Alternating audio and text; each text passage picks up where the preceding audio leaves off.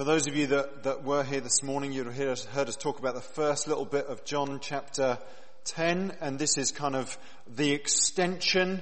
And in case you need a little recap on the first bit, it's essentially Jesus is the Good Shepherd. He's the gate.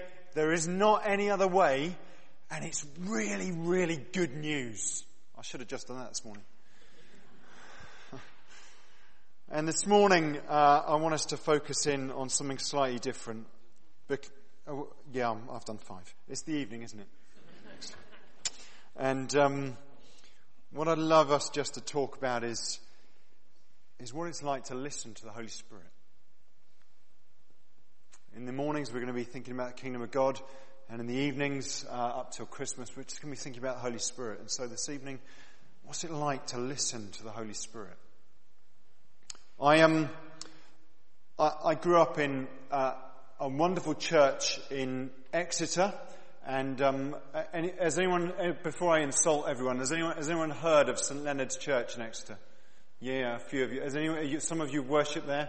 Or I spoke to someone who had worshipped there this morning, who had been students in Exeter.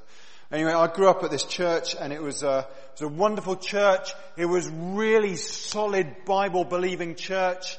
But you know, the charismatics who were there were finding it pretty tough, because increasingly when I was growing up, there wasn't much space for the Holy Spirit. The Holy Spirit was a great idea, but he wasn't given much space to move. But I was given this really solid Bible kind of almost brethren pumped into me week on week. And I'm really, really grateful for that. But I got to kind of 15, 16 years old, and I suddenly got really hungry, because the God that I was reading about, especially in the New Testament, seemed to be active and speaking to people.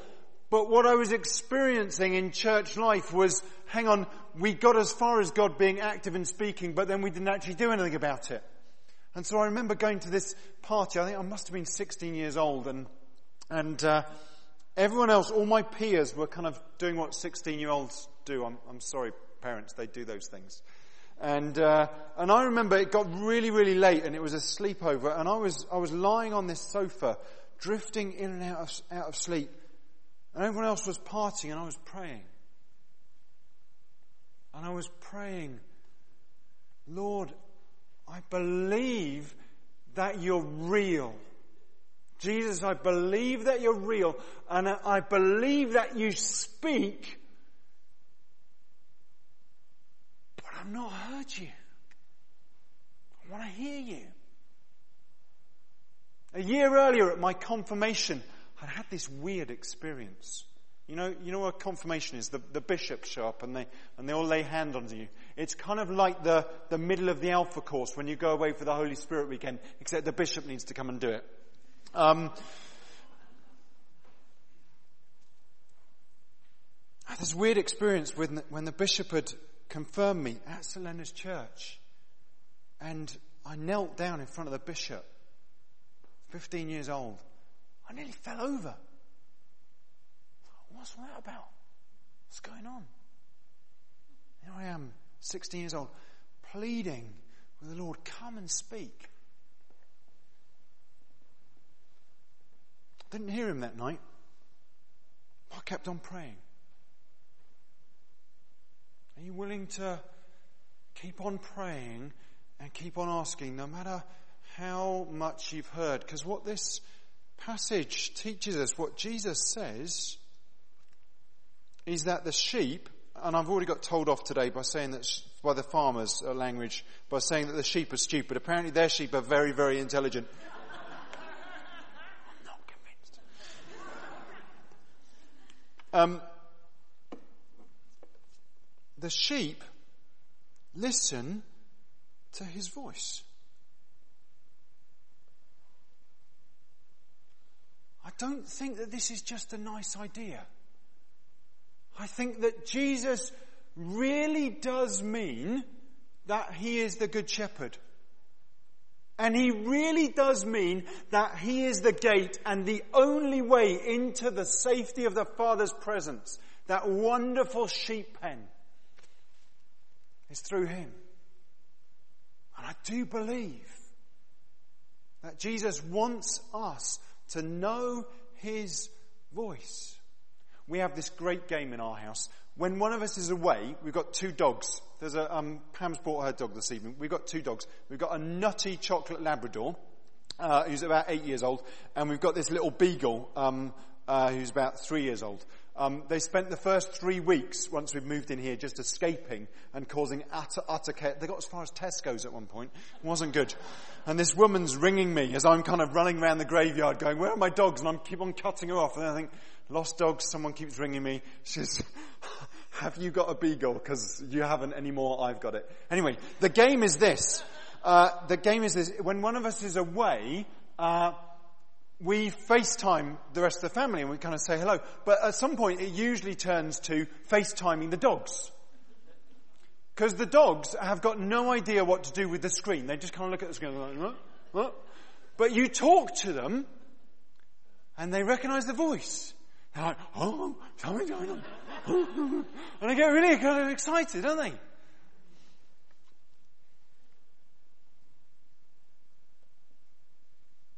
Do you recognise Jesus' voice through his Holy Spirit? Do you recognise when he's speaking to you and when he's got something to say? Because he wants to walk every single step with you. How is it possible that this can happen? It's possible because what Jesus has done is he's taken away all of the barriers. You know, we put the barriers back up again quite successfully, often, and stuff gets in the way and we get busy and distracted. But he has made it possible that we can hear him and we can walk with him step by step each day in the power of the Holy Spirit. Can you just help me to kind of get a little kind of gauge as to where you're at? So we're going to do a kind of little raise a hand thing, and if you don't put your hand up once, that's absolutely fine. All right? Because this is not about better or worse class of Christians. This is about just helping me to kind of catch up quick where we're at. Okay? How many of you have made a choice to follow Jesus? This is a great start. That's fantastic. How many of you can kind of read the Bible and kind of go, oh, I think God might be saying something to me through that verse or something, something like that? Yeah? Okay, that's brilliant. How many of you kind of can recognize that nudge, that sort of still small voice, not like an audible voice outside, but kind of that sense where you might start a sentence with, I think God might be saying, wow. Yeah. How many of you have had a dream where you've kind of then woken up in the morning and thought, oh, maybe God's saying something? Any of you had dreams like that? Okay.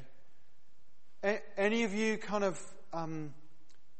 get words and things that are like for other people, where you kind of think, oh, God's saying something, but it's not for me. It's this. Who's God saying this to? Okay, hey, this is great. Last one. Has anyone here had a vision? Difference between a vision and a dream. A dream is when you're asleep. A picture is like in your mind's eye, where's your mind's eye? I don't know where that is. Back here. Vision is outside. Has anyone had that? A few. I've been following Jesus for 40 years. I've had one. I guess there's some people that have them lots. My one vision, was just after Meg had become a Christian and I'd come back to faith. And we'd gone up at the end of the service to this church in London, and we were living together at the time, and we went and saw this dear lady called Julia Harvey, and she was, doing this prayer ministry kind of thing with people, but she'd seen a lot of people and she was obviously really tired, and we were like the last people in the queue. And we went and found her and we said, look, I've come back to faith and Meg's come to faith, but we're living together, what we're supposed to do. And she said, well, you love each other, don't you? We were like, yeah. She said, just get married. So Meg was delighted. And I was like, this wasn't the plan. Doing my very best efforts to run away.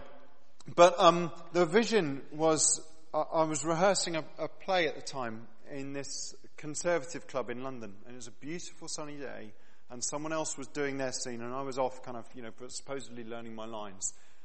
And I had this almost like TV screen in front of me. Only time it's ever happened. And the TV screen was two people on a swing, really, really old. I mean, like older than all of you. Like 95. I reckon I'm safe. And I saw this image literally in front of me, and I was like, yes, that's what I want. And we got engaged, and we got married. God just turned around all my, lack of male commitment and all the rest of it. God is gracious, and He speaks with what we need to hear, but also speaking direction to us. He's paid the price to make it possible, but He calls us, verse 3, He calls His own sheep by name. Each and every single one of you, He calls by name. Even if you've not made a choice to follow Him yet, and I think almost all of you put your hands up. He calls you by name. And if you've not made a choice to follow Him yet, He's still calling you by name, and He's inviting you, and He's saying, come and follow me. Why? For what we talked about this morning. Fullness of life. This is good news. A good news story. I think the tide is turning.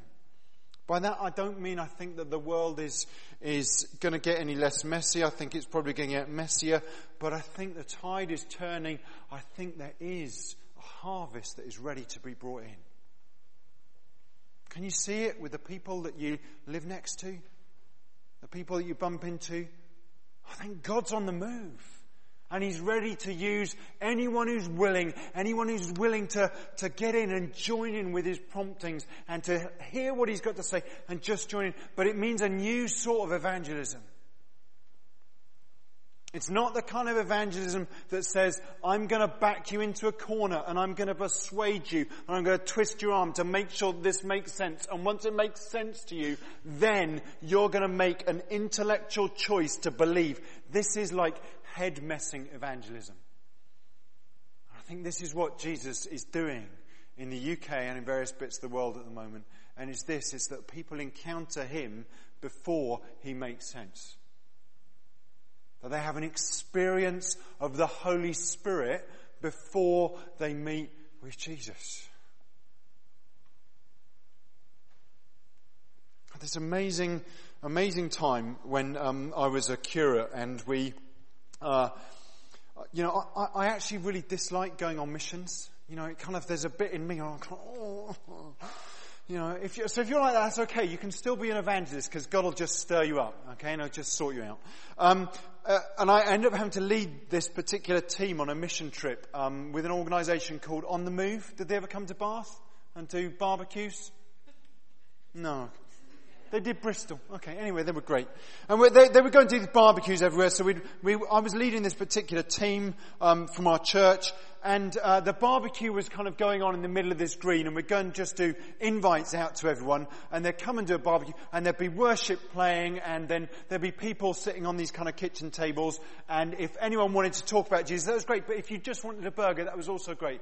And I, as team leader, kind of saw these four lads about 30, 40 feet away sitting on a wall, kind of teenage kids. And it's like, yeah, okay, this is like, internal nudge, go and talk to them. So I went and talked to these four lads. And they were like, what's going on over there? And I was like, this is the local church. We're just, here to encourage you and give you free food. No, we don't want your free food. Tell us what it's about then. So I said, well, it's about Jesus. They said, tell us about him then. So I explained Jesus to them. They're sitting on a wall. I'm sitting on the floor in the dirt. And all there is there's a couple of sticks. There's some rubbish. So we use the sticks to make a cross. And the rubbish represents sin and it goes on the cross. And I'm like, that's great. What do we do next? I'm like, this is too easy. You do need to know this is the only time this has ever happened. So I said, well, will you, remember that prayer. How's it go? So we prayed, and I led these 4 teenage lads to Jesus on the spot. They're sitting on a wall in front of me, and I'm sitting on the dirt. All 4 of them, I kid you not, then go, whoa! And they say, what was that? And I say, oh, I'm sorry, I forgot to tell you about him. That's Jesus' friend. He's the Holy Spirit. And you've just had an introduction.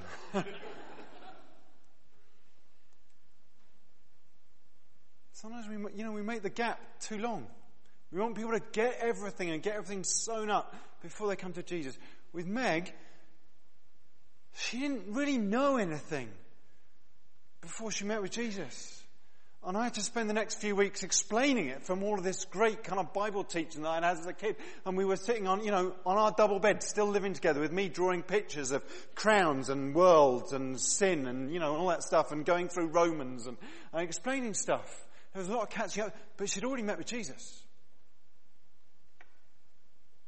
I'm swaying in 2 different. Are we going down the evangelism route here, or are we going down the word of God route?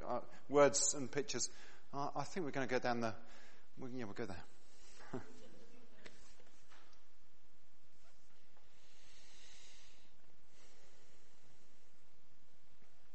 still, small voice.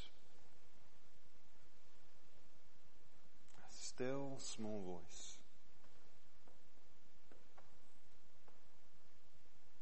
Are you willing to listen?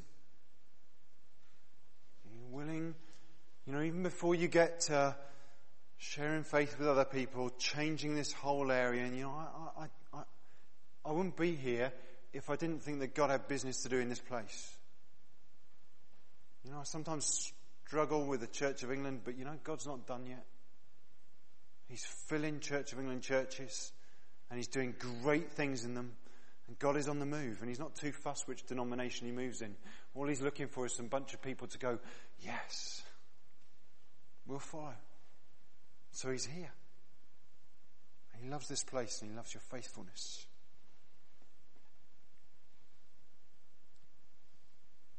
One more little bit, and then we'll talk a little bit more about words, and then we'll do some stuff. There is this wonderful richness in verse 14, 15, and 16 that Jesus talks about. He says, I'm the good shepherd. I know my sheep, and my sheep know me. We are supposed to know him.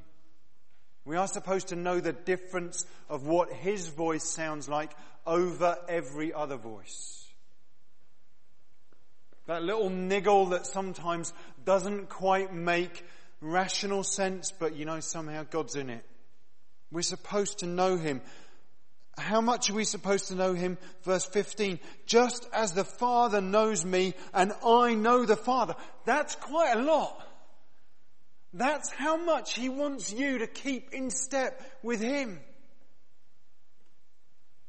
Following him day by day. Lord, what do you want us to do today? What do you want to say today?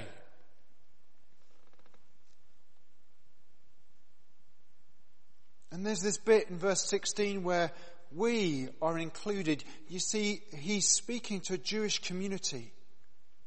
And he's talking about the significance of what the cross is going to do, that he's got other sheep who are going to get included. If you're a Messianic Jew, you're in the first round. For the rest of us, we got included. We got included, and there's one shepherd and there's one flock. And we have been included.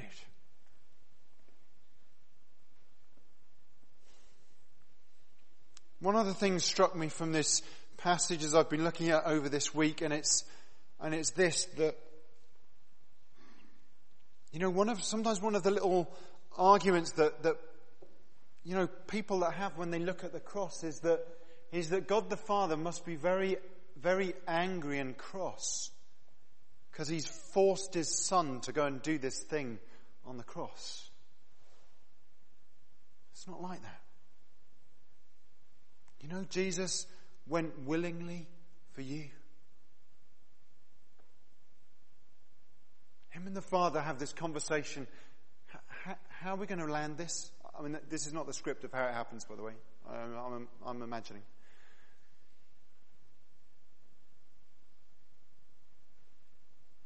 And Jesus goes willingly to the cross. He's not forced. He goes willingly because he did it for you. And in that moment, he takes all of the things that you've ever done wrong in the past, the present, and the future, and he paid for them 2,000 years ago. So when you ask for his forgiveness, he forgives you completely. What are you hearing that the Holy Spirit says to you? When you get into that quiet place, just you and him. What do you hear that he says over your life? There's a real easy litmus test. And it's simply this. If what you hear is condemnation, you're bad. You're not doing enough. It's not God. It's not him. It's the thief. He comes to steal and kill and destroy. And if you hear a challenge, it's the difference between condemnation and conviction. That he convicts you. Oh, okay. Loving, gentle. If you hear the same thing over and over again when you come into his presence, he's probably going to keep saying the same thing until you got it.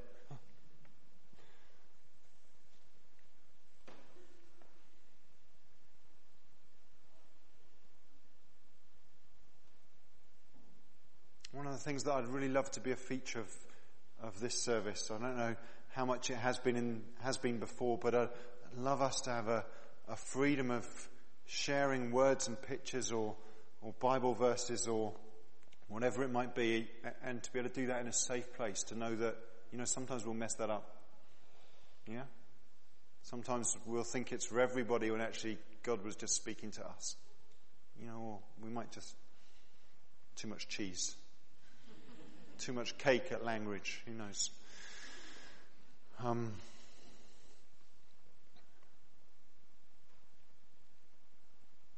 Three little things before the service. One was just a sense from someone of the dust being blown off. It's a great thing to pray for this church family, isn't it? Any places that have got dusty. Yeah, Lord, we welcome what you want to do. And blow the dust off. Just a pain. No, not quite a pain, like an irritation kind of underneath the right ear. If that's anyone here, great if the prayer ministry team prayed for you after the service. And maybe for someone, those verses from Isaiah about the Lord giving rest to the weary. That you'll be able to run and not grow faint. Folks, will you stand? Because we're going to do this now. And the way that we're going to do this is I've talked enough, and we're going to get the focus off me and onto you. well, off you and onto Jesus, actually. That seems even better, doesn't it? Okay. What I'd love you to do, okay, is I'd love you to get into groups of at least 3, okay, maybe 4, and I'm going to get you guys to pray for each other, okay? So do you want to break out into those little groups now, get somewhere safe, and then I'm going to explain, because I'm going to be kind of school teacher with you and get you to do this in a particular way tonight, okay? Just because I don't know how you've done it before, so we're going to do this like class 101 version, okay? So find a friend, groups of 3 or 4, absolute maximum 5, okay? Because I want you all to have a chance to pray for each person in the group.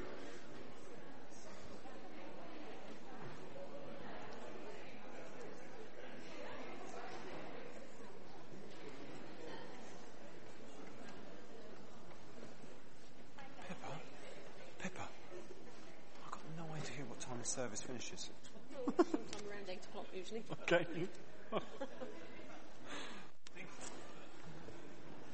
Okay, right, folks, what I want you to do is this. Unless you've got a note from the doctor, or you're just really tired, I want you to stand up. Sorry, I know I'm a big bully. Alright, I want you to stand up, for no other reason other than you just look like you're all more engaged. If it's late. If you sit down, you might all just go to sleep, okay? And I want you to pick on one person, okay? And ask them if it's okay. Ask them if it's okay if you lay hands on them, okay? And rest a hand on them. Shoulders is good. Head's good. Pushing on the forehead's not good. Okay? If God's going to push them over, He'll do it. You don't need to help, all right? And rest a hand on them, and simply, just a minute or 2, pray for God's blessing on them. You don't need to pray any more than Holy Spirit, come and bless this person in Jesus' name. All right? If you get a word, like an idea, share it with them. All right? But before you share it, ask them, what's the Holy Spirit saying to you? Okay? Is that all right? So one person at a time, in the middle, pray God's blessing on them, ask them, what's the Holy Spirit saying to you? And then if you've got some words, share them. Okay? Go for it. Okay, folks, let's come back together. Some of you have still got some more praying to do. You're allowed to pray after the service. Okay? Permit. Can I just flag up the last verse in this passage? Second from last verse. Many of them said, he is demon-possessed and raving mad. Why listen to him? When we start doing this stuff, some people will go, you are completely nuts. But there comes a point where you've seen so many nutty things that you then go, okay. One of those transition points for me was when I was in a Christian bookshop and I thought I needed to buy a Bible for a particular person. And this person was called Terry. This has happened to me a couple of times in my life with a similar sort of thing. And I need to buy this guy a Bible. So I bought in the Bible and it was like, you've got to go and give it to him now. I was like, thanks Lord, but I've got no idea where he is. This is not helpful. So I was just like, you've got to show me where to walk. So I just walked. I didn't have to walk very far. I walked about 100 yards. And there was Terry. And he was sitting there with his girlfriend on a bench. I said, Terry, here's a Bible. I've been told to give it to you. And he was like, oh. He said, we've just been sitting on this bench praying for a Bible. Meg's in our house the other day, and Emily came to visit us, our daughter, and her car died on the way up. Definitely should have got the cam belt done earlier. She's in the kitchen, and she's praying, Lord, come on. It'd be really great to give her a car because we were just about to send her away with mine. Really great if you'd give us a car or something. And then this friend from Torquay texted and said, got a little red car. Would you like it? Yeah. You know, it'll seem nutty. But you know, the measure that people have in our current culture is not about whether or not the Christian message is true. They don't really do truth. Truth is whatever they want it to be. The prior question is, does this work? So if you have been listening to the Holy Spirit and you come up with, you know, like not weird, but nicely, a word from him, or you give them a gift because God's told you to do it, without being too weird, they're going to know that Jesus works. They're going to know because they'll have bumped into his Holy Spirit. A little quick quiz. How many of you heard something this evening, either for you or for someone else? Just put a paw in the air. Okay, that's great. How many of you are willing this week just to go on a Holy Spirit adventure and go, okay, Holy Spirit, what do you want to do today?